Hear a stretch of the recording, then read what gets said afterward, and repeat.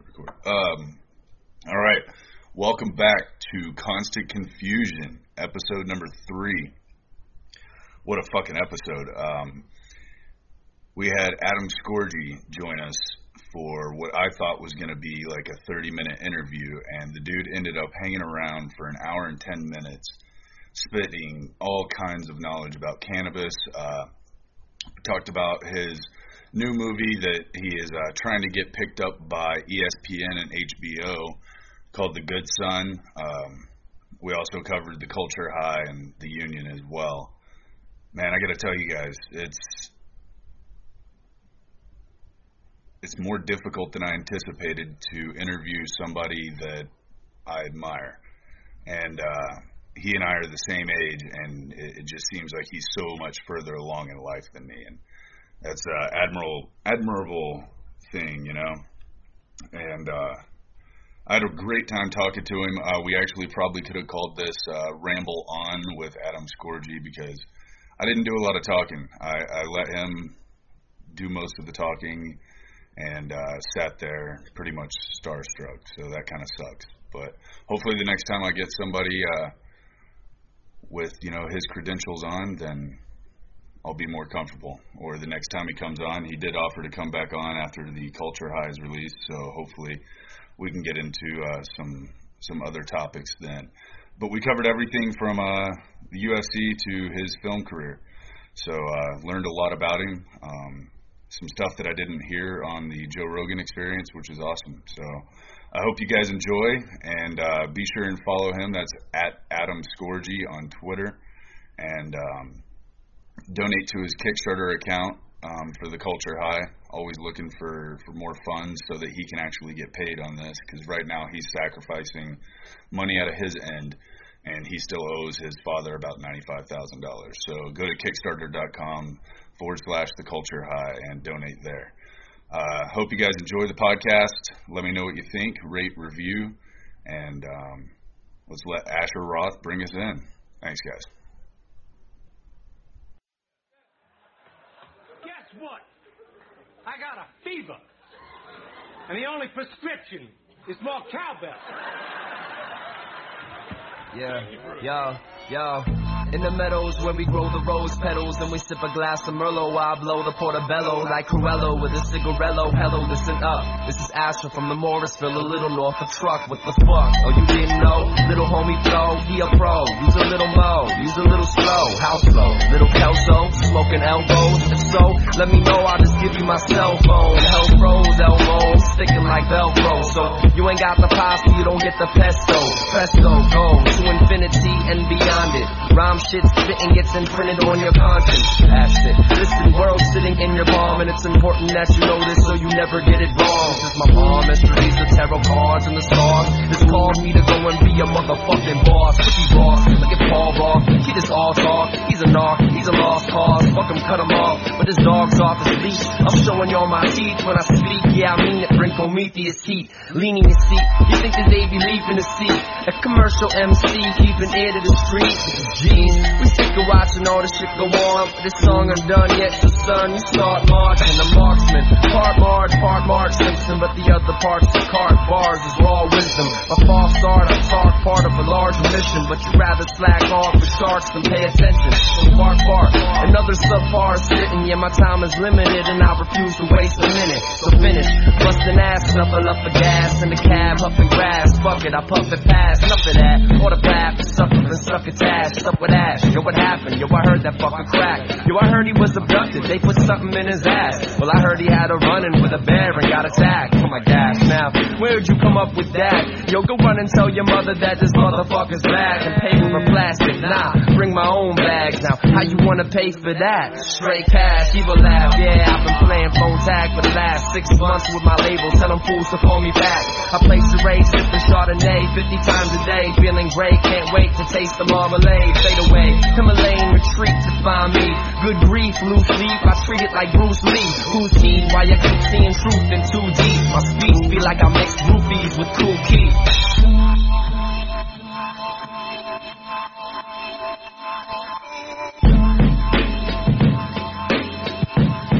Alright guys, welcome to Constant Confusion, episode 3. producer, actor, writer, Mr. Adam Scorgi. Thanks for coming on, man. Thanks for having me, brother. So, I was looking up your name on IMDb, and the first thing that pops up is All My Children. Yeah. So, as you brought that, most people will bring up that, like, well, it says in the Britney Spears video back in the day. That still comes up from like 10 years ago. And I'm like, yeah, long time ago. I'm basically a box in the background, but if you slow down the video, I could point myself out. Nice. So you have a new flick coming out called The Good Son. From what I understand, it's about Ray Boom Boom. How you pronounce his last name? Mancini. Yeah. Ray Boom Boom Mancini was lightweight champion of the world back in the 80s and was actually set to become one of the most marketable athletes on the planet, not just a boxer, because of his style. He fought very risky. He took a lot of shots, but he always came forward, so he was a big attraction. This is when lightweights were the prime time in boxing history, and it was when they were on regular cable television on CBS and everything, and this is before pay-per-view, so when you go to see boxing fights, you go into big hotels, and there'd be like 10,000 people or 5,000 people there to watch these fights on big screens because they had the connections to get them. And then in his second title defense, he had a tragic fight with a Korean fighter named Dooku Kim, who died from injuries he sustained in the fight 5 days after the bout.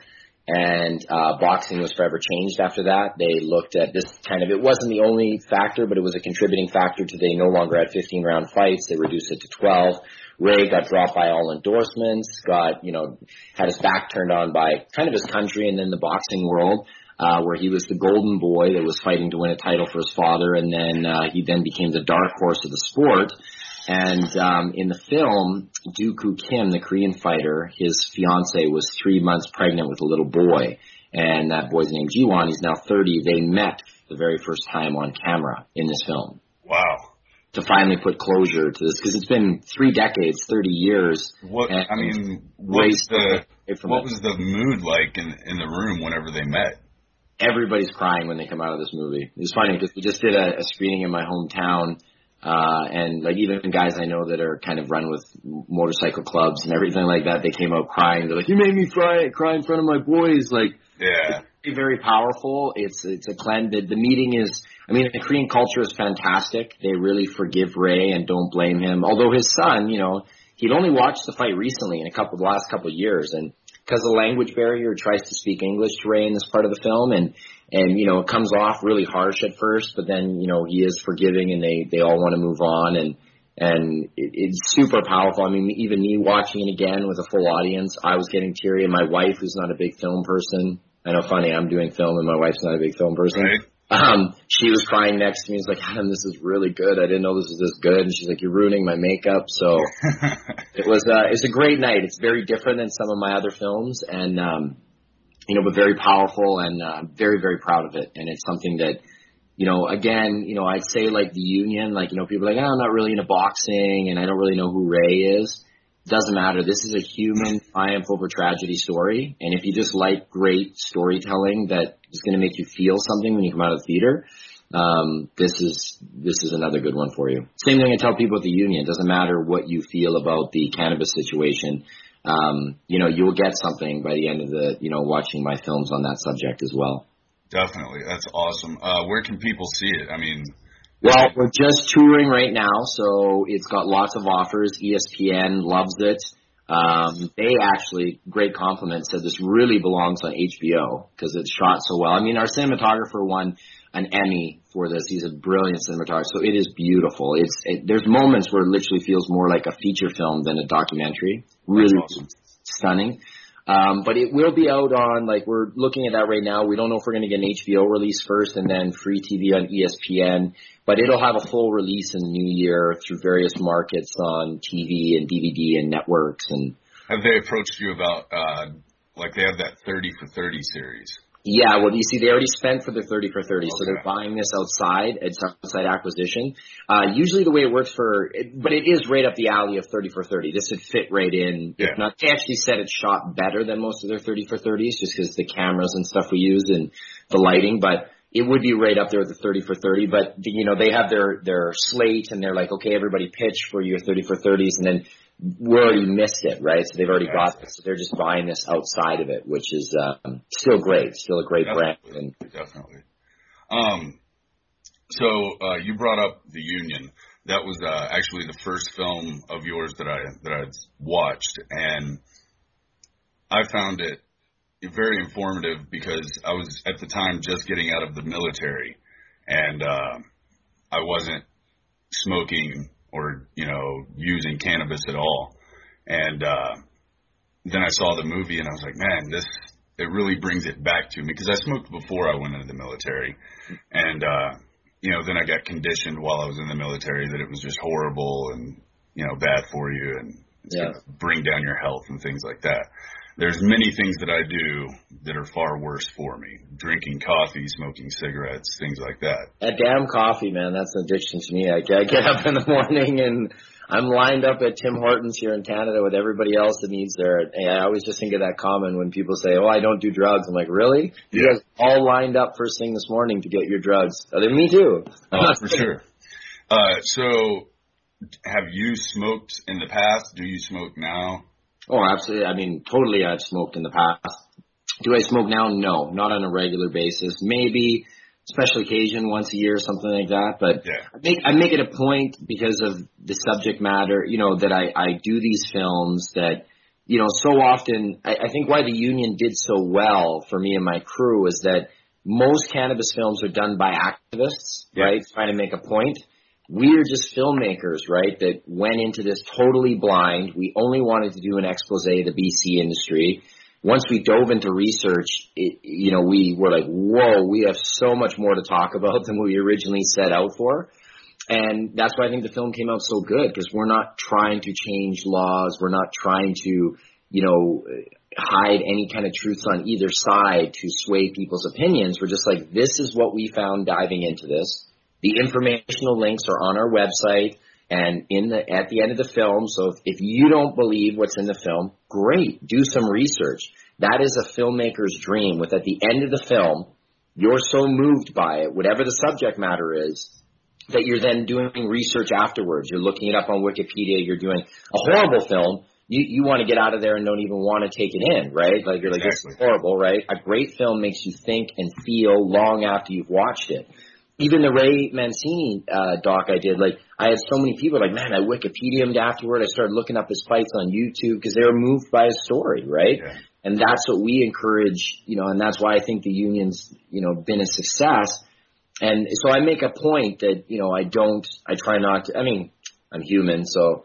Of course. Every once in a while, if I'm out at a cabin or something like that and the kids aren't around or something, and I'm like, whatever, because I don't drink really, so I'd rather not get up and have a hangover and feel sick because I'm trying to get myself back in shape. It's tough with 2 kids, though, and coffee addiction and everything else doesn't help. I definitely understand that. Speaking of getting back in shape and it being tougher than it used to be, you and I are pretty much the same age. You were born a few months before I was. And it amazes me and inspires me to see what you've done, the fact that you do have an IMDb page and, credits that range from Britney Spears to All My Children to great documentaries. What inspired you to get into the film industry, and did you want to be an actor or producer or director? What were your aspirations whenever you were younger? Good.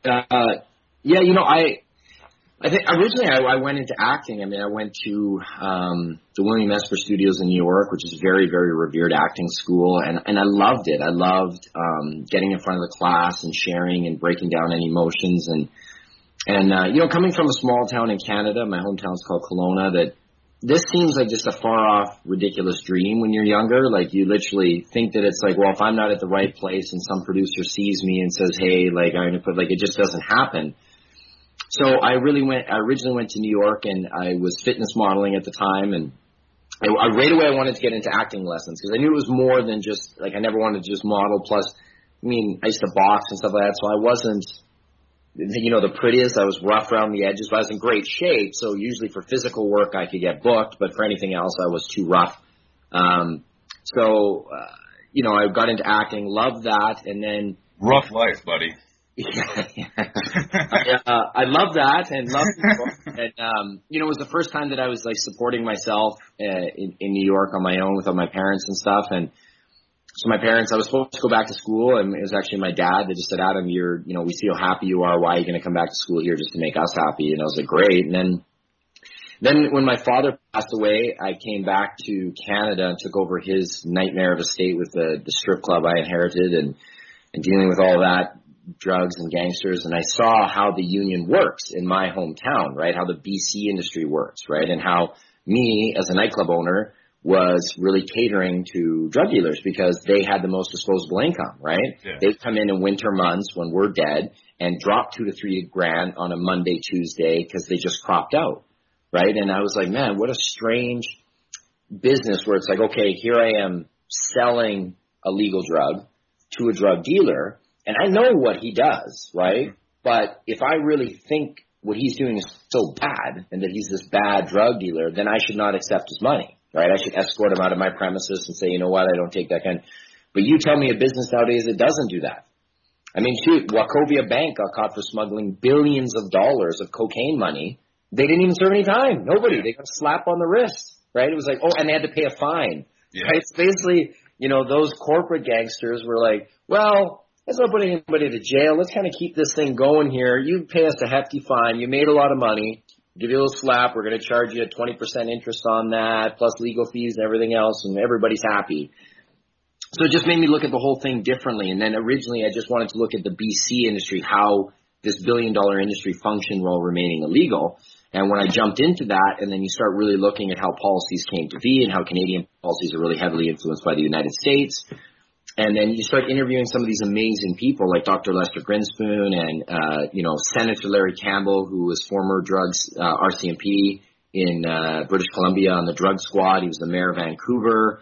When you talk to guys like this and they start saying it doesn't make sense, we're not helping the problem, like we were blown away. We're like, here's an ex-drug squad, now the mayor of Vancouver, now in the Senate of Canada, that's saying like, listen, I fought this for years, undercover, front row. He's like, all we did is we would take, competition A out in a 5-year investigation, and competition B would come in. And usually when they did, they would be 10 times more violent to show everybody that they're the new guys in town.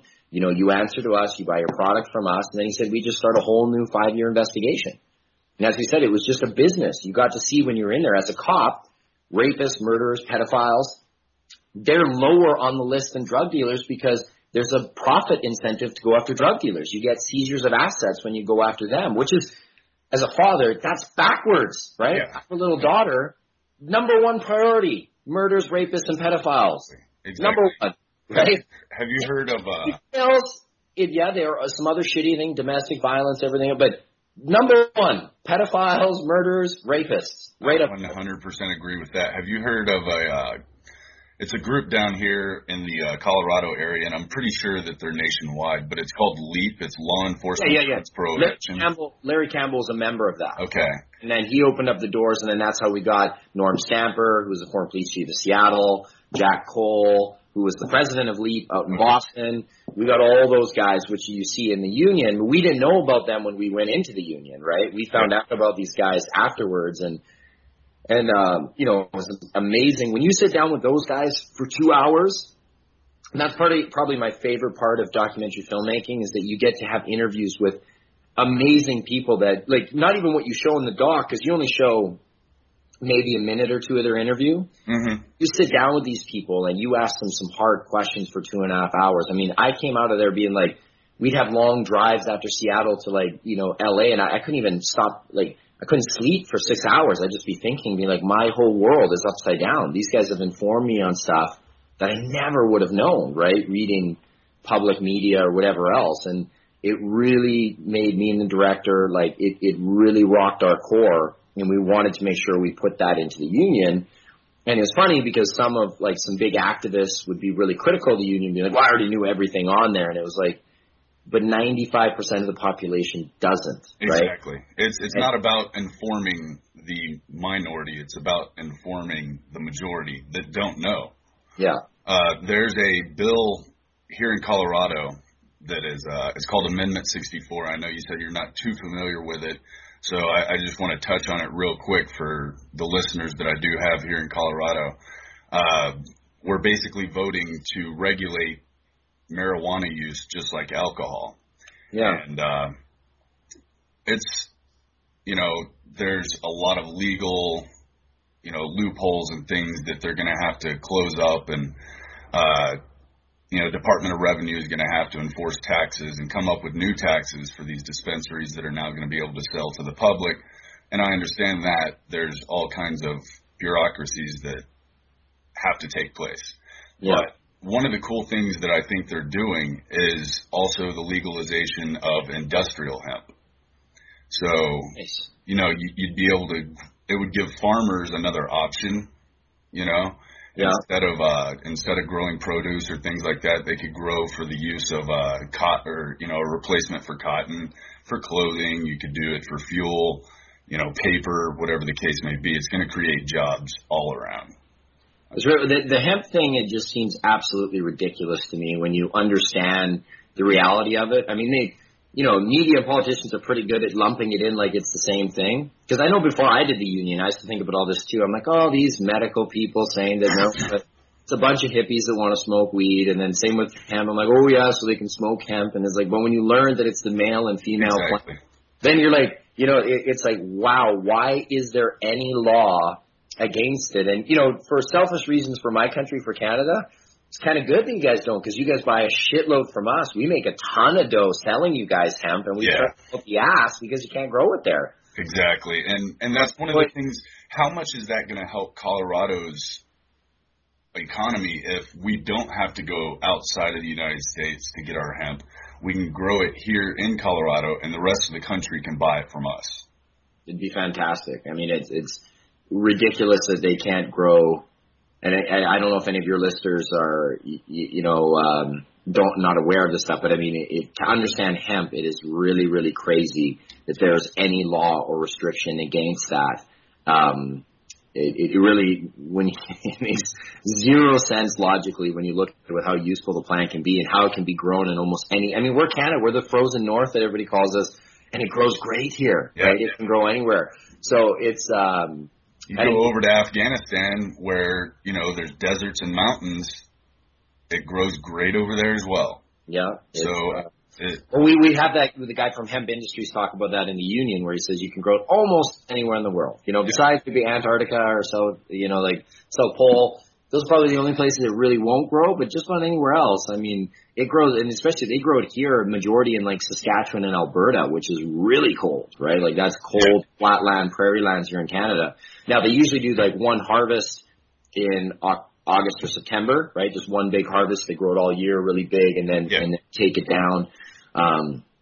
But that's great. I think that's, but then what's going to happen, because the states, you guys have this big thing where like you have the states laws and then you have the federal laws, right? And the Fed always that's actually, we get these, voters pamphlets that, go through each thing that's, up for election, whether it be a law or an amendment or whatever the case may be. And it lists the pros and cons. And that was actually at the top of the list as far as the cons, if you will, is that we're going to be in violation of federal law. Yeah. But if you look at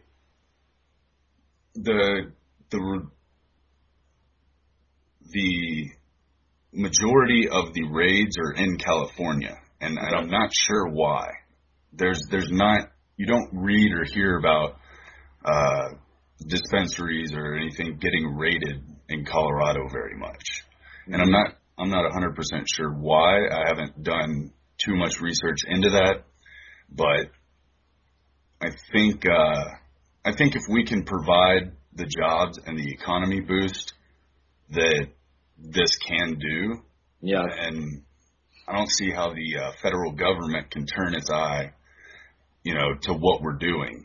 And I think that they're going to have to either come around and make it a federal thing, or just let us do our thing. I know you're thinking logically, though. In this whole situation, there's a lot of things that aren't very logical. Yeah. I know you'd like to think that, and that's the thing that's always so So interesting. It's very interesting, too, coming from a Canadian perspective, because there's a lot of things that we have. Like in Canada, it is federally legal. Cannabis is federally recognized to having medicinal purposes. So if you have a license, there's no feds coming in to either stop you from growing, because you get a federal license to grow for patients, because there's many of them that are far too sick to grow for themselves. So you can be a caregiver to grow for them and provide as a medicine. You cannot be arrested in Canada for that if you go the proper means and go through Health Canada and you get your license to grow and to have or to be a consumer. And they can't arrest you. So it's interesting to see how other countries us in Canada have completely recognized it as having medical value. There's no argument. The federal government has approved it, but then the states still, I don't know, they have better doctors, I guess, that see something that this country doesn't see. It's very interesting. I think that's another thing that really helped with the union, is us coming from an outside perspective, where we look at a lot of things in Canada that, even like we talked about it in I Am Bruce Lee, like interracial marriages only became legal in certain states in the United States in 1968. Like, that's not that long ago. We're not talking 200 years ago. We're talking the last 50 years that it wasn't even legal to marry somebody from another ethnicity, which, in Canada, that was long before, right? You could marry. So we look at a lot of these things, we're like, man, the States is so advanced in some things, but some cultural things are just like, really? With all the technology we have, you guys are that backwards in some things? And that is one of the things that I think stirs up a lot of conversation, and the politicians seem to play on things that they can't really control, instead of focusing on things they can control, they'll focus on like social issues that they can't really change, Well, yeah, I mean, when you sit back and you look at the whole presidential campaign and these smear campaigns that go back and forth, and they're like the Big Bird one about come on. Like, I was looking at that and I was like, that is really like a president's campaign blog. That video, from a production standpoint, me being in video, was very crappy, for one. It's like, wow, that's not well done. And then two, just the whole, I didn't even get it because I caught just the end of it at first. It was like, I was like, what are they talking about? And then I Googled and found out all the rest of it. But it's so funny to see, because again, in Canada, we have a lot of things that are, like in Canada, you can't, no company can give more than $2,500 to presidential, or so you don't have these super PACs. No, you don't have them, because there's no, politics are about as popular as chess up here. They're so boring, right? Have you checked out any of the History Channel's Men Who Built America? No, I haven't got to catch any of that. It's actually pretty interesting. It's about, the Rockefellers, the Carnegies, the J.P. Morgan, but in this next episode, they're going to get into basically how the president is bought every single election. Well, I mean, look, again, you see, we look at it so different when we're coming from another country, but being so close, right? Like, cultures are very close, at the same time we're very different. But when I look at it now, like I'm saying, with the access we have on the internet and everything, like, it just seems so apparent that it's bought now. Yeah. I don't know why even some people still say, oh, you're talking conspiracy theories. I'm like, no. I'm like, you look at the political right in front platforms of, like, the whole thing of a democracy. Like, in Canada, we have several parties. When you vote, there's not just one or two, right? We have like 5, right? You have NDP, Conservative, Liberal. You have a real choice. Like, you can pick, right? And then they move, like, instead of just being like, well, I'm going to vote for him just because I don't like him. Right? That doesn't really give much. That's not a choice. Either of their platforms, but I'm stuck with just an A or B option, so I'm forced to pick one. And I mean, Europe has that too. Europe in most countries has 2 to 3, right? There's at least a third option where if you don't like either, then you can vote them, and they can at least get more seats in the Senate to possibly be stronger for future years. And I mean, you look at it, and then you just see how much, I think when Obama went in originally, and I'm not trying to get, if you choose one side or the other in the States right now, you're like death to the other side. But, exactly. But I think when he went in, I think he really had like some good intentions. But I mean, you see that, I mean, he doesn't control the seats in the Senate. So at the end of the day, he can get vetoed, right? He can try to pass a bill, just get shut down. So it's like the president doesn't even have ultimate power. It's like, well, I want this. And they're like, no, you're voted out. Like, well, that, and I'm of the belief that it doesn't matter who's in office. That's not who's making the decisions anyway. The lobbyists who, are pumping money into these congressmen are making the decisions. Well, funny you say that, because I was just in D.C. for the premiere of The Good Son at the Italian Embassy, and it seemed like everybody I talked to there, I'm like, what do you do? They're like, I'm a lobbyist. And I met a really young guy there, Vishnu was his name. V, I called him the whole time. But he was a lobbyist, and he was explaining to me how, I'm like, okay, listen, like, I don't know a lot about politics, right? And I'm sitting back, and he's like, oh, dude. He's like, after you're a lobbyist, it's so jaded. Perfect example, we were sitting at a dinner table because there's some big investors that paid for this film, and across us, I see that guy right there, and I was like, which guy? He's like, the guy with the goofy hair that's trying to cover his bald spot, old guy. I'm like, yeah. He's like, that guy's worth about $400 million. So I'm like, wow, he owns Night Tennis or whatever. Okay. And there's an arena that they wanted to build in D.C., and supposedly it had, a whole bunch of red flags to not get approved, like overcapacity, fire hazard, this and that. Right amount of money was given somewhere and got approved right away, right? So it's interesting to see, hearing just how this works, that these things push forward. And I mean, it makes sense. I see, if I compare it to my world, right, it's like you have lots of money, you can make any film you want, right? You don't have lots of money, then it's like, well, I have to worry about clearances for news footage, and I have to worry about this, and I don't know if I can get that music cleared. So I don't see how it's any different than everything. We clearly see in North American culture, pretty much around the world, that you spend enough, you can get anything you want, right? And it's frustrating. You can get off murder charges. I mean, it was funny because I listen to Joe Rogan's podcast a lot, him being my boy, and I like listening to it. But he brought up the question, he's like, could you even indict somebody like Bill Gates if you wanted to? Is it possible? Like, his thing, he could tie you up in court. He could spend $30 million a month and it wouldn't faze him, right? They could find every mistake that you did in your work and tie you. Like, it would just never happen. Like, and I never thought about it like that when I was just thinking, like, it just really, I was driving in my car and I was like, yeah, could you even, because I've had to deal with some lawsuits with family, with my dad's inheritance and everything when I was younger, and it was all money, right? Like, if you have lots of money, you can bully people in the courts. And that's why a lot of poor people wronged all the time, because you can't go to court. And even people say, well, you can sue for cost. Well, depending on what state or province you're in, a lot of times the maximum you can get back in cost is like 20%. Well, if you spend $200,000 in legal fees, 20%, that's nothing. Right, if you're down the hole. So a lot of rich people just say, yeah, go ahead, sue me. I'll screw you over, and then I'll sue you in court, and I can spend $500,000 a year just to tie this up. What do you want to do? Yeah, that's what J.P. Morgan actually did to Westinghouse whenever Edison and Tesla were going back and forth as far as AC/DC on currents, and the clear favorite was DC, which was not Edison's invention. So J.P. Morgan just sued the hell out of him, kept him tied up in court until he bankrupted Westinghouse. And then he created General Electric. Yeah. So that was his tactic, was to just sue people into the ground.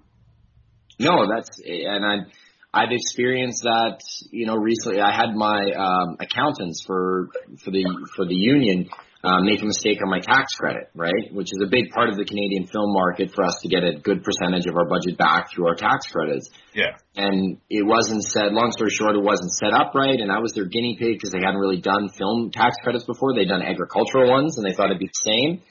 And then when, they lost $30,000 in tax credits for me, and they're like, oops, well, we'll knock $5,000 off your bill. And I was like, no, you can knock $30,000 off my bill because that's how much you lost.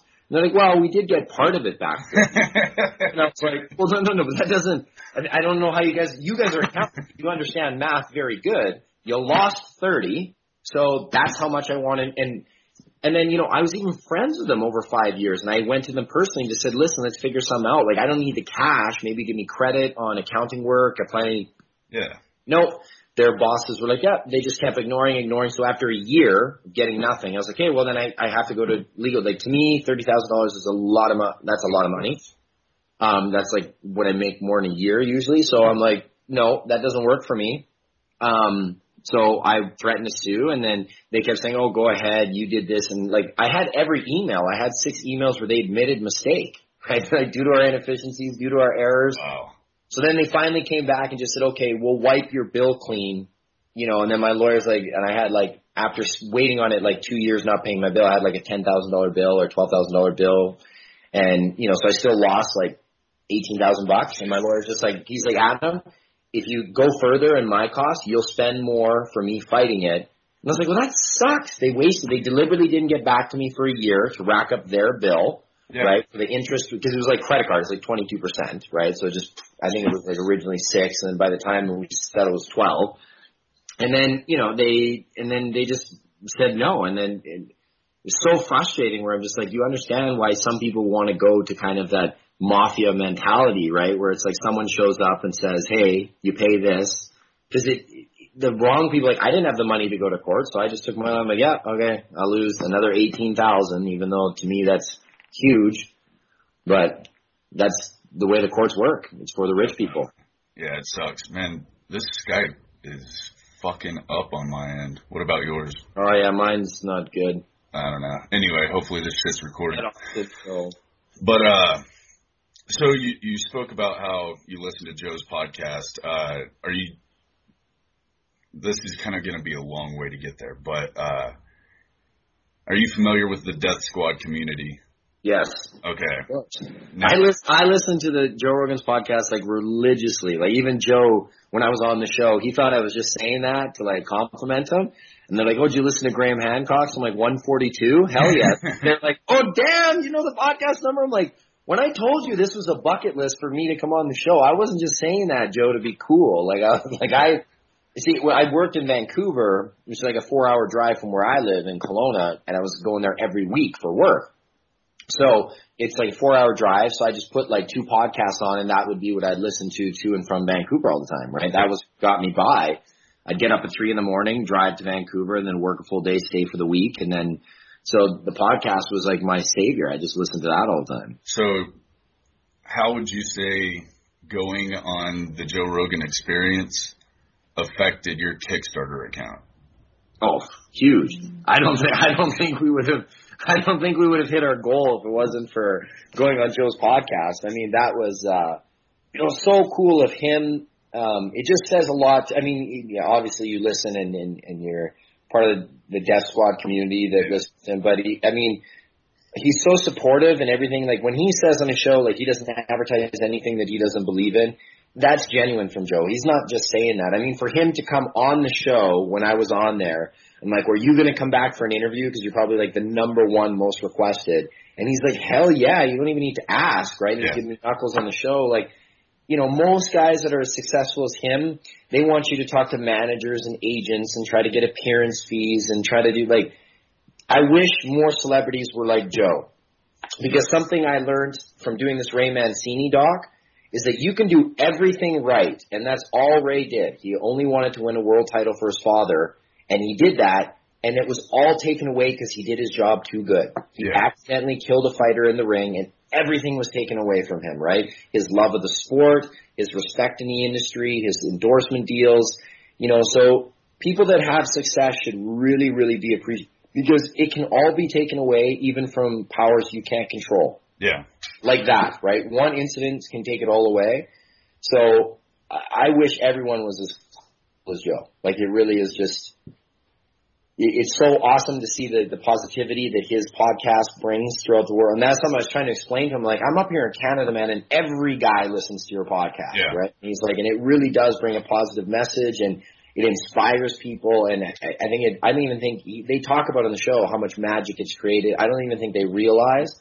I mean, I get fired up and inspired, and I knew once I was in like my 60th podcast, I'm like, I got to get on the show one day. I got to get on there and chat. And then there's a few of us that do these podcasts, and that's what we always bring up. Mitch Nutter, he has a podcast called Hiding from My Wife.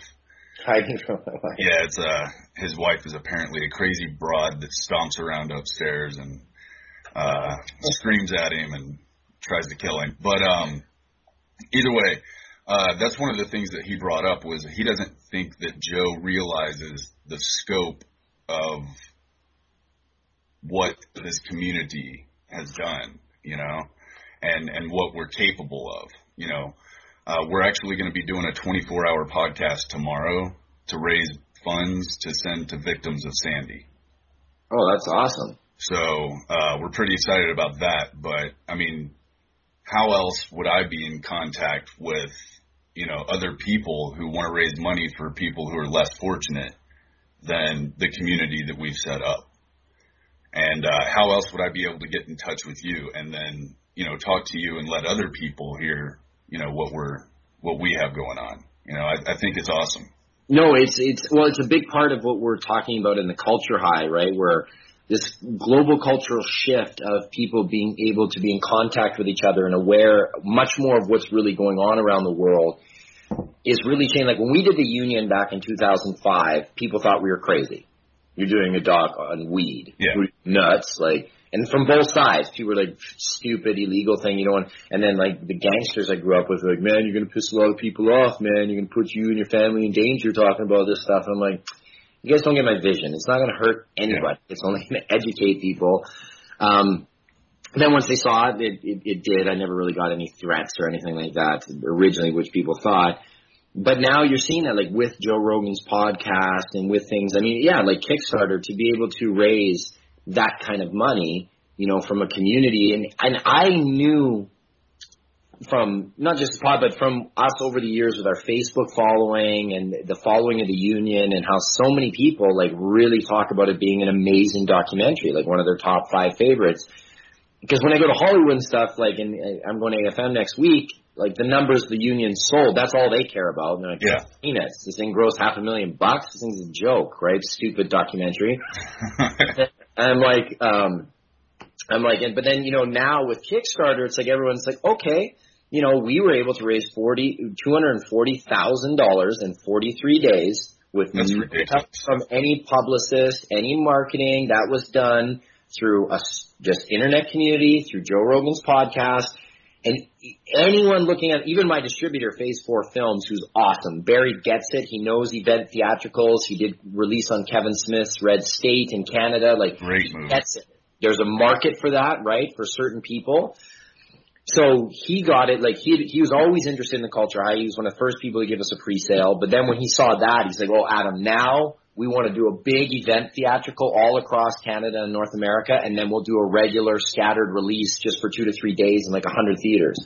Because like now there's that proof. It's like, okay, do you still believe that there's no community? Because all films are supposed to be about, well, from the business side, not the way I make them. I like to make things that my motto is, and it sounds cheesy and cliche, is to inspire the world in a positive way through my work.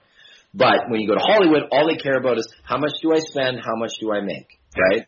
I don't care if we're doing Paranormal Activity 5 million. If I can spend 2 million and make 10, that's a fantastic movie, right? I don't care if it gets a 0 on Rotten Tomatoes. Great. Exactly. It made money. So now when they see this, what their keys are is like, okay, market interest. What do I spend? So now when they're like, there's not really an interest for that, and the market's not into it. I'm like, really? I had 3,500 people pledge their hard-earned money in scattered amounts from all over the world. I mean, I got pledges from Belgium and South Africa and Estonia and places I didn't even know, right? Just because they'd seen the union online or whatever.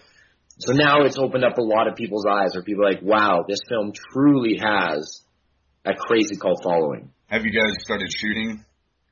We start shooting next month. We've had some delays on shooting because my director, because I'm keeping all same crew, right? Well, other than I've got a new production company that I work for called Aquila. It's a great company out of Alberta, strengthens us, but the creative crew is all the same. Same director, same writer, same editor, co-producer Stephen Green, and myself. They are tied up in reality shows that they're actually doing. Well, one of them's doing Bachelor Canada, and the other was doing one called The Mistress. So, and they have big ironclad contracts, right? That they just so they put in their notice, and then we start shooting in November, and then the director doesn't want to rush because every interview is vitally important. So, and everyone says, like they did with the union, is they said, oh, this subject matter is beaten to death. There's nothing new to learn. very untrue. There's lots going on around the world, lots to learn, and if it's presented in the right way, can still be a great entertaining film. So Brett's making sure that he has that covered, and then every interview we do that it's, especially now upping it, our cameras and the way we're shooting and lighting it to give it a cinematic feel. Now we're getting a theatrical release that, we have to make sure that if we're interviewing someone, that interview is vitally important. We're not spending, $5, $6, $7 to fly out and interview them and then they don't give us anything good, right? What a lot of people forget with film, and sorry to interrupt you. Oh, go for it. I'm sorry. Is that, although it is going to be educational and informational, at the end of the day, it's still a movie. So it has to be entertaining. So you can find a lot of guys that have amazing credentials, right? They got all these, they're the smartest person in the world on paper, but sometimes interviewing them, they just suck, right? Some people are not a good interviewers. Other people are fantastic. Like, that's why Joe, I think, was so great in the union, is you have all these doctors and ex-pops and lawyers, and then you have Joe that said what he said was extremely intelligent, but it was very, guy next door and funny at the same time. You can't nerf the world. Right? You can't nerf the world. Yeah, that's become really famous, that saying. Nerf the world. So if one of the three states, it's Oregon, Washington, and Colorado, are all three, trying to pass similar laws, would you guys cover that in the Culture High? Yeah, we're definitely looking at, we're looking at a whole bunch of things, but we're definitely looking how now you're seeing states that are, that's all part of the one-liner for the Culture High is that you're starting to see a global cultural shift in the way people view drug laws. The kind of professional and intelligent people that are coming out speaking against it, a lot of them don't have the answer, but they're just saying what we're doing is not working. So we have to fundamentally change the way we look at things, right? And that's something that is fascinating, that it almost seems like a slight bit of evolution. Like, people are just looking at, it's not as easy as just saying there's good and bad, there's black and white anymore, right? And you see that with everything now, and this has to do with the internet. That's where the internet's a big section of the Culture High. Is look at wars, right? During World War I and World War II, it was easy. Good guys, bad guys, right? That was a clear distinction. It used to be valiant. Not to say I don't support the troops, but you were prouder back then to go to war. Like, a lot of young guys were dying to sign up. Being like, I'm going to go protect my country. It's time. Now, you have a lot of experience. Like, man, I don't really know what we were doing in some of these places. It's getting kind of confusing. Are we over there for financial purposes? We're protecting weird people when we're over there. I think that's come from the internet, though. That's what I mean. That section that there's a global cultural shift in the way we don't look at anything the same because we have way more access to information. Exactly. So you can't fool, like in the union, when you see Ronald Reagan say, we have this new information. I'm surprised this information hasn't been brought more to the media than it has. They believe that marijuana could be the most dangerous drug that is in use in our society today. But think, when that was shown in the 80s, right, and a president, you were like, wow, that is the guy that is running for president of the United States. Like, what information he has must be the most solid, most backable information on the planet. But where were you going to go? Where were you going to go to prove him wrong? You would have to go to great lengths just to prove one guy wrong, and then you'd be called Library of Congress. You'd be called a fucking kook. That you're doing all this work just to prove him wrong on that. Whereas now you can just Google it. Yeah, like literally you can, and a reporter be like, what scientific documentation was that from? I'd like to take a look at it. Oh, well, it was this one. Like on your phone while you're there, being like, well, I don't know, I'm reading this differently than you, and I've looked up several other studies based on the same thing, and there's some conflicting information there, so I can make an educated opinion on myself based on reading 5 or 6 of them, and I can be much more educated than just reading one or the other, right? It's a big part of, there's some of the internet gurus we're trying to reach out to talk about how that's changed, now, and that's what we always encourage in the union, right? Like, don't take everything we say in there verbatim, research it afterwards. We put the informational links on our website. If you don't think it's true, look it up. Go do the research. Once we've got you at that point, that's perfect. You're educating yourself and you're doing more research because you found an interest. That's great. So how old were you whenever you did or started to try to put together the union? I was 24. when I tried to do the union when we started. You know what I was doing whenever I was 24? Not trying to put together a life-changing film. Okay? Yeah. Let's just put it that way. Well, thank you. I trust me, we didn't think it was going to be, like, we never imagined it would have this kind of following. Like, honestly, for selfish reasons, when we started, we're just like, oh, we'll make a great film that'll help our career, skyrocket as filmmakers, and we'll move on and do the next thing, right? And that was stupid because it took way longer. Like, we thought we'd be done in like a year and a half and we'd be out doing we started in 2005. You look at our website, Conception, it didn't get a DVD deal till 2009. So like 4 years. My daughter wasn't even thought of when we started, and she was born when we were done coming to the film festivals when we were. Damn. So it took way longer. If you would have told me that going in, I probably would have pulled the plug, right? But once I was halfway in, I borrowed a tremendous amount of money from my stepfather. I was like, well, this is the only way I know how to pay back. Like, my minimum wage job certainly isn't going to pay. I'll be paying him back for the rest of my life, right? Like, I have to sell this film and get it out into the market and get it there, otherwise I'll never be able to pay him back. So you put yourself in a compromising position. Huge. I borrowed $250,000 from my dad. Fuck. My first movie, right? Like, yeah. And doing it on pot. And trust me, he's the only guy. Even my mom was kind of like, she'd have a few glasses of wine. She's like, what is this? You keep dumping money into this stupid movie and blah, blah, blah. And, then now, even recently, even just in the year and a half, I still owe my dad, I think $95,000 on the union, right? He's still not paid off. That's the only criticism doesn't bother me at all, whatever you think about my work. I'm so over that, right, whether you like my work or not. But when I'll put something like to support because we're trying to get back on Netflix or something, and, some retard is like, oh, what do you owe about the money? I was like, oh, all about the money? I still owe my dad $100,000 from 2004. Yeah. Okay? If I was all about the money, I would have quit a long time ago. My stepdad is the president of Cameron Oil Industries. If I wanted to go make a lot of money, I could have gone work for sales for him and started making 150, 200 grand a year a long time ago. Damn.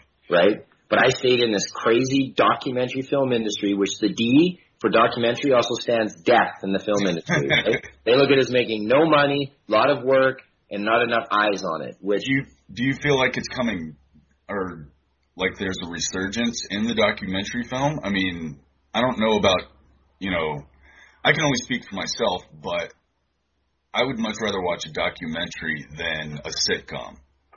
I definitely, see, the thing is just for me, there's no doubt I will do documentaries for the rest of my life. I love them more than, I enjoy going to a popcorn film like Avengers too. I love those movies, but I know I'm not going to get to produce those, right? Yeah. I'm not in the right families. I don't know enough people in Hollywood.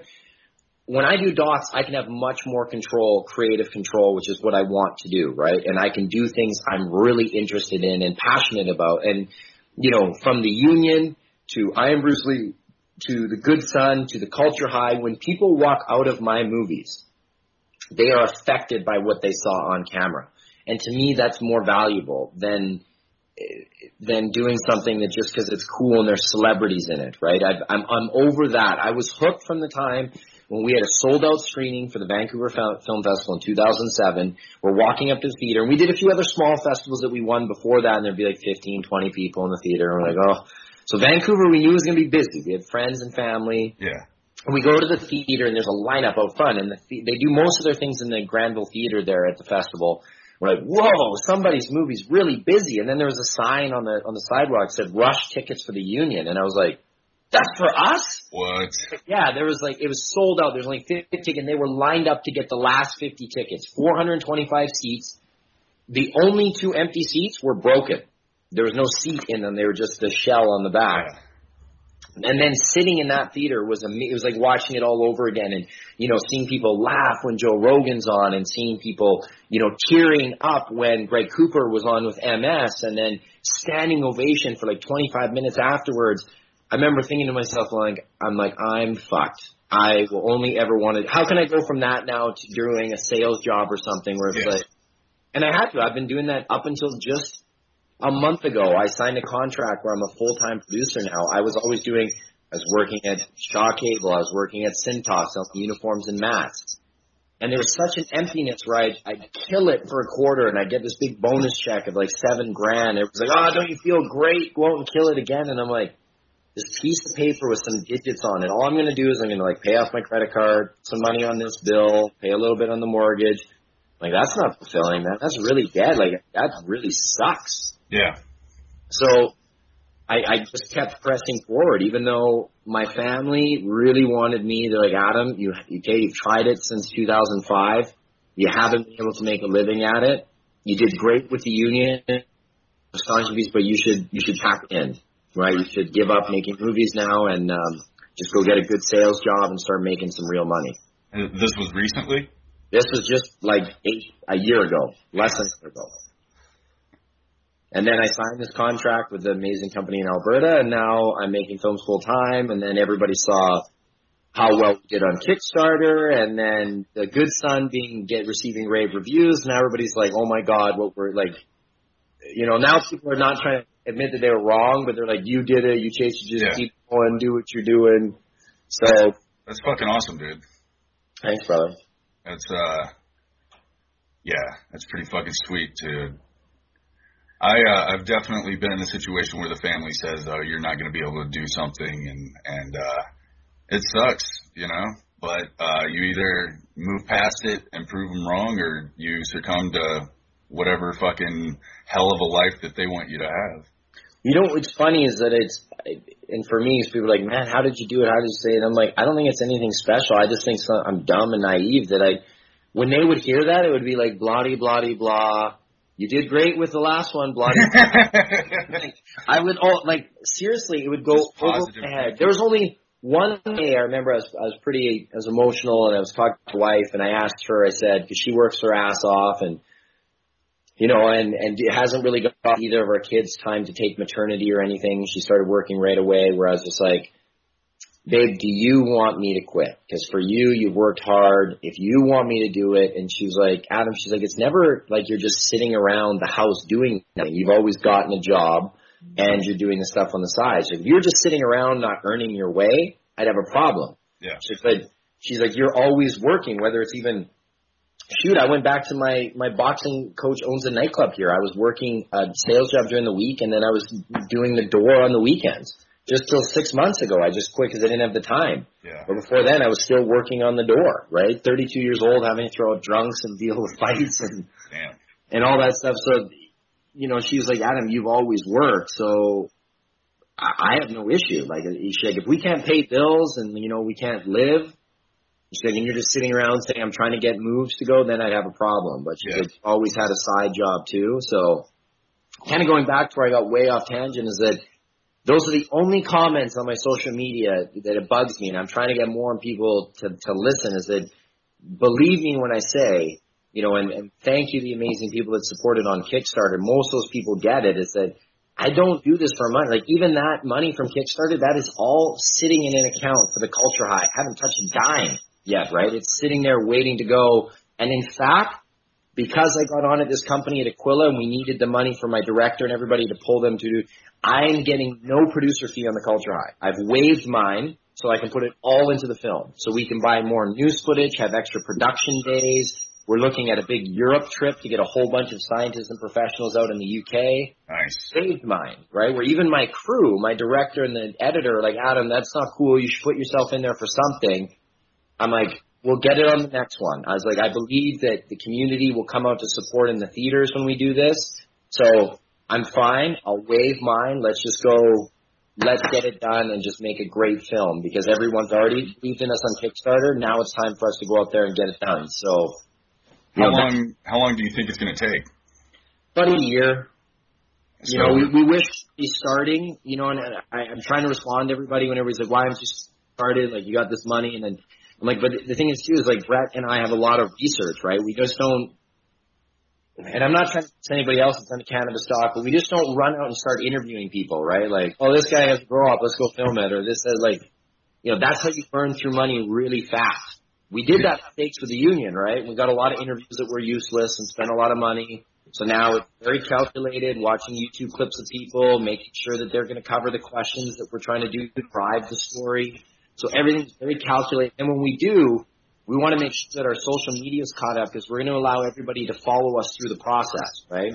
Once we start shooting, everything is going to be updated on Twitter and Facebook site and everything so that the audience can come on the journey with us, being like, oh, they're going to interview Joe. That's sweet. Yeah. Here's photos. Here's some of the questions they asked. Here's some behind-the-scenes footage. Oh, I remember when you did that a year ago. I couldn't wait to see what came out of the interview. Yeah. Right? So that's a pretty good idea. Yeah, that way, we're promoting the movie as we go through, but then also all those people that came from Kickstarter and everything, they get to follow that journey with us, right? And they can be tweeting me and Facebooking and asking questions. And I mean, we're never going to give any information of what's going to actually come out in the film. Of course. We'll give you cool, fun stuff. Like, Joe will be like, what's up? You guys better watch this or what, something like that, right? Like, we'll do fun stuff like that, but never going to let you know the good stuff. We got to save that for the screen, right? We don't give you the best stuff. Obviously. So you also produced a movie called I Am Bruce Lee. Yes. Just to touch on that real quick, one of my followers, he wanted to know what you think Bruce Lee's impact on MMA was. Well, I know when we dove into the research, I'd say it's pretty big. And I mean, Dana White says in the movie that he believes he's the godfather of mixed martial arts. And here's why, right? And it's coming straight from Dana's quote. Dana says, listen, all these guys played a piece. Joe Louis the boxer, the Gracies, they all did, right? They all played a part. But the reason what separates Bruce Lee from everybody else is he was the first that you can kind of, like in the early 60s, that said, no one style is the right style, right? You have to take the best of everything. And what a lot of like big martial artists like Chuck Norris and Joe Louis, why they trained with Bruce is because Bruce, when he would do demonstrations, said, I am important for my style, but the opponent in front of me is the most important thing.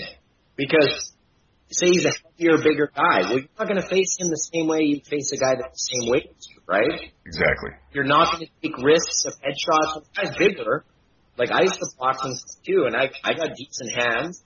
But if I'm going to fight a guy that's like, 260, 270 pounds, I definitely want him to get a handle on me, right? I'd much rather trust where my training is standing. He takes me to the ground. I'm going to have a tough time getting a 300-pound man off of me, right? So for sure. Look at that differently. Whereas if I thought some guy really small, other than me, now all these guys jiu-jitsu artists, they bend me and hold me, right? Exactly. Back in the day, I didn't worry about that because I could get up, right? So Bruce Lee saw this at a very early, and it was when he had that famous fight that's in the movie with the Korean guy or the Chinese guy that came over and said, you can't teach Caucasians their style. Yeah. And he said, screw you. And they said, okay, well, you can either fight or you can quit. And he said, well, I'll fight. And very important about this fight, it seems almost mythological. It's like he fought and beat the guy, no problem. But he said he should have beat him way faster. He said physically, like, this guy studied martial arts, but Bruce Lee trained like an athlete too, right? He ran, strength and conditioning. He did climbing. He did all the best state-of-the-art stuff, watched his diet, which we didn't really do in the 60s and 70s, right? Exactly. Ahead of his time. Right, you hear about athletes in the NFL, and they were smoking and stuff back in the 70s. They go in the dressing room, right? Like, crazy. Drinking beer and smoking. Yeah. He was aware of all that. And, when he didn't finish him as fast as he could, then he was like, wow, there's some major flaws in my style. And he would watch Bruce Lee, he'd watch Muhammad Ali tapes backwards because he was a southpaw to see how his footwork would be. And he said, man, he has amazing hands and footwork. I can take stuff from him. And he really, before he passed away, really wanted to get into the grappling, because he said almost every altercation gets him tight, where you're then dealing with judo throws and grappling and arm bars. And in one of his old movies, you look, he's one of the first guys that had an MMA glove with the fingers cut out, and there's an arm bar in the movie, right? Which, who would have thought in we're talking in the 60s and 70s, that an arm bar would look cool, right? Like, arm bars first came out in UFC, we're like, what's he doing? The guy's tapping? What's going on? And where Dana says that, not to take the Gracies are amazing. Like I said, all these people played a part, but Gracie's only believed in Gracie Jiu-Jitsu, right? Other people only believed in their style. It's no, this is the best, and this is, whereas Bruce Lee said, no. I think if you take bits of everything, like Kajakembo, kickboxing, this, that will make you the best, which then all came to be tested in 1993 when UFC really hit the sky, and then you really put them in there. Okay, what works? Wow, wrestlers are really big, right? They're able to take people to the ground. Jiu-jitsu is amazing. Submit guys. Striking is great, but you got to have takedown defense, right? You got to have all the elements. And now you're seeing the new generation of MMA is a whole new level where, like Rory McDonald, who's from my hometown, right? I trained at his, and Michael Hill that's on the show, he was just at my premiere the other day. He's a buddy of mine. He lives a block away from my house. You mean the guy who walks around without his shirt on all the damn time? God. Yeah. I tell your boy to put his fucking shirt on. I've been teasing about that when he's like, the thing is, it's a nice guy, and it's funny to see how the shows steer you in certain ways, because he's a pretty nice guy. Came up pretty hard. So, but yeah, I've even teased him, like, dude, you should have wore your shirt, man. But those guys all, like, in Rory, I mean, Rory had to have a waiver signed so he could compete as young as he did by his mom. From the time that he started, he learned it all. Muay Thai, boxing. Man, I'm worried about BJ. Oh, who knows? You know, anything can happen, but I'm thinking from an outside perspective, like, I think Rory's in the next level. No, that's what I'm saying. I'm worried for BJ. No, I hear what you're saying, and it's just, I mean, it's kind of a shitty situation for Rory, because you have the UFC fighter saying, "Oh, way to pick on an old legend," right? That you're gonna but it wasn't him. BJ wanted Rory, right? So then Rory's like, "Yeah, I'll answer the call, no problem."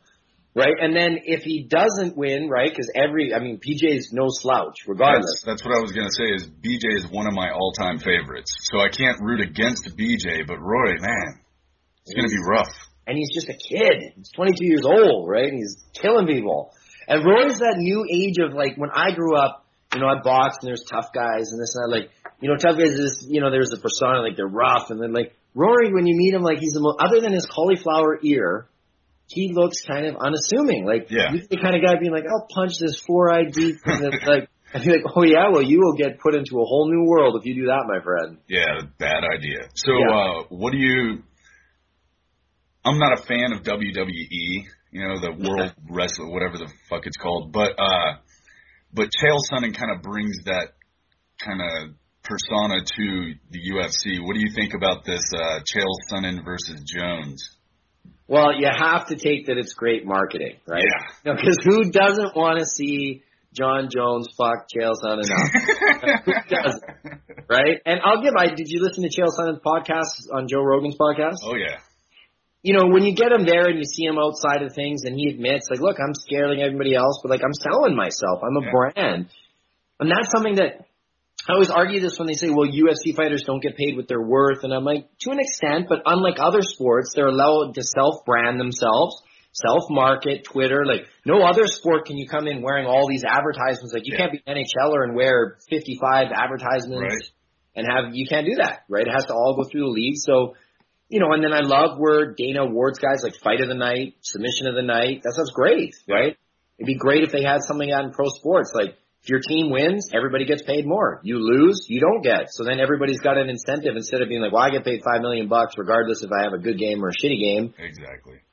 So I do, and I mean, I met John Bones Jones on the set of I Am Bruce Lee, and I will tell you, and all those people trying to diss him, one of the nicest guys I've ever met. I met him right after he won the belt.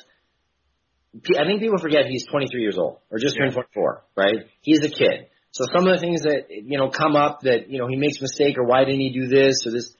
He's 24 years old. Like you said, what were you doing when you were 24? When I was, like, he's fighting the toughest people in the world, and he's fighting all the high-ranked challengers that, you know, he started like 21, now he's 24. Like, okay, yeah, he's going to say some things or do some things, but he's a kid. But I'll tell you, he wanted to hang out every night, but we were busy because I had to work. Every night he offered to come to dinner because I was driving him around. Absolute sweetheart, nicest guy. I have nothing bad to say about John Jones. I think he's an amazing guy. And, of course, there's several reasons why this Chael Sonnen thing works. It's good for the show. It's going to be probably the most watched tough in a long time. Of course. But I also think that it didn't matter who they would have put in there with Chael. It still would have been the most watched. Well, no, I don't know, because it helps that John, because there's a lot of people that don't like Jones either right now, which, you know, for whatever reason, usually once you start getting really good, then everybody wants to hate on you, right? So But, I think for that, and then because he turned down that fight, which I like his 2 reasons. They're valid to me. One saying that Dan Henderson didn't announce his injury for a month, right? And Chael had been training for him, so they were ready, right? Yeah. 5 weeks ready, and then he was only going to have a couple. That's smart. I don't care what anybody says. I wouldn't want to jump into, as someone who's a pro boxer, if someone had been training specifically for me for 5 weeks and I was given like a week or 2 notice, regardless of how much better I think I might, I'm not going to take that. I'd say, no, I'm going to make sure I'm in prime shape, 100% healed, and then I'm going to look at some tape, make sure that I'm ready for his style. And then the other part is I like where Jones originally said, I didn't want to give him the money. I don't think he's entitled to it, right? I didn't want to give him all the pay-per-view, and I don't think he's deserving because he's, but Chael's hyping himself up, so good for him, right? He's putting himself out there, and now the show's the best way. Because I can't wait for them to fight, and every episode, there's going to be animosity between the two, because Chael's going to be in his face every episode. And I look forward to it, and I wish nothing but the best for John in the next couple of years. And I think I was really blessed that we got to interview him, Fry and Bruce Lee. I literally picked him up from the airport. It was like a week after he won the belt. And he had it on his shoulder in a case because they just got it, right? And And both me and one of my best friends, Jared, was there at the time because I hired him as the PA, not because he needed money, he just wanted to help out. But we both said that John Jones was you can tell he is genuine and has a heart. He was really polite and nice to both of us, and just seemed like sometimes I forgot he was one of the, he was talking about some of the Twitter messages that were really hurting him from people he's like, what do you think? And I'm like, man, he was telling us like we're one of the boys, and we're like, oh, man, I wouldn't let it get to you. I mean, you're on top of the world now. And I'm like, who am I to tell you, man? I'm a driver, I'm a line producer. What does it matter what I think, right? I'm a dorky guy driving you to your hotel. Exactly. Even be like, kind of, what do you think? Nothing but good to say about him, man. He's a first-class champion. That's awesome. It's got to be cool to be able to meet, different, not even just celebrities, but interesting people. So if you ever need a production assistant, you have my Skype number. Just give me a fucking ring. I'll go fucking hang out with John Jones and Joe Rogan and fucking Graham Hancock with you. You know what's interesting is that's been a quite common offer this time around for the coach. Yeah. It's like, I'll come help. And I was like, I think showing up to set with 21 production assistants, we kind of feel strong. Well, hey man, I know you got another appointment coming up here in about 10 minutes, so I'll let you get going. But where can people find you? Just like you can track me down on Twitter or Facebook. My Twitter is just AdamScoreG, but the score, instead of score GIE, which is my name, it's score like a goal with a capital G. Or Facebook me. I try to get back to everybody I can, and or Kickstarter or whatever. Any of the social media sites, I'm pretty good. Other than MySpace, I don't know if that still exists or not. But I'm not sure, but I will say this, man. You are definitely one of the easiest people to get in contact with as far as celebrities are concerned. And I appreciate you being so generous as to loan me your time. And hopefully we'll be hearing a lot about the culture high here soon. Yeah, man, I appreciate that. I appreciate you putting me in the celebrity category.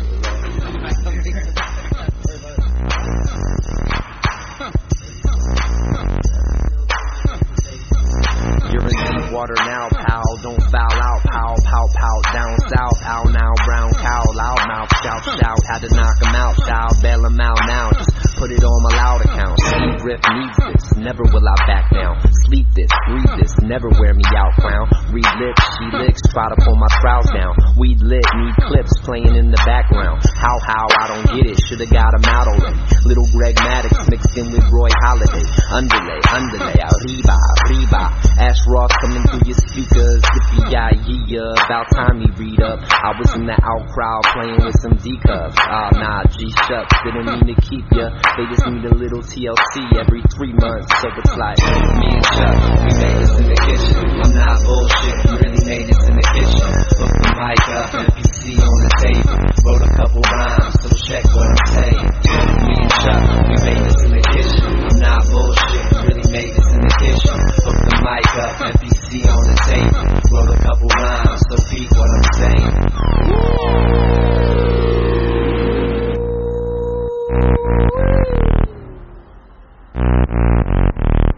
Yeah. Now I got my feet up without any sneakers, but if I did, they'd probably be some beach chucks. Beats up the knee fuck. Bass be mean, make you lean like the Pisa. Meet the Grim Reaper, killing them in FIFA. Kick it in the backyard, sip a margarita. Eat the dark meat, pepper on the paprika. Could've kept east, but I had to see the sea, cause 5 on no freedom. Kiddo, don't be dumb, me won't leave 2 on 5 in my green blood. Need bud, please only live once. Read a couple books while I'm soaking up the heat, son. We've only beguns have begun. Speak on, you seek the Dos Equis Iman. Recon and Sweden, la vie European. Get up out of bed, turn my chi on. Me and Chuck, we made this in the kitchen. I'm not bullshit, we really made this in the kitchen. Hook the mic up, MPC on the table. Wrote a couple rhymes, so check what I'm saying. Me and Chuck, we made this in the kitchen. I'm not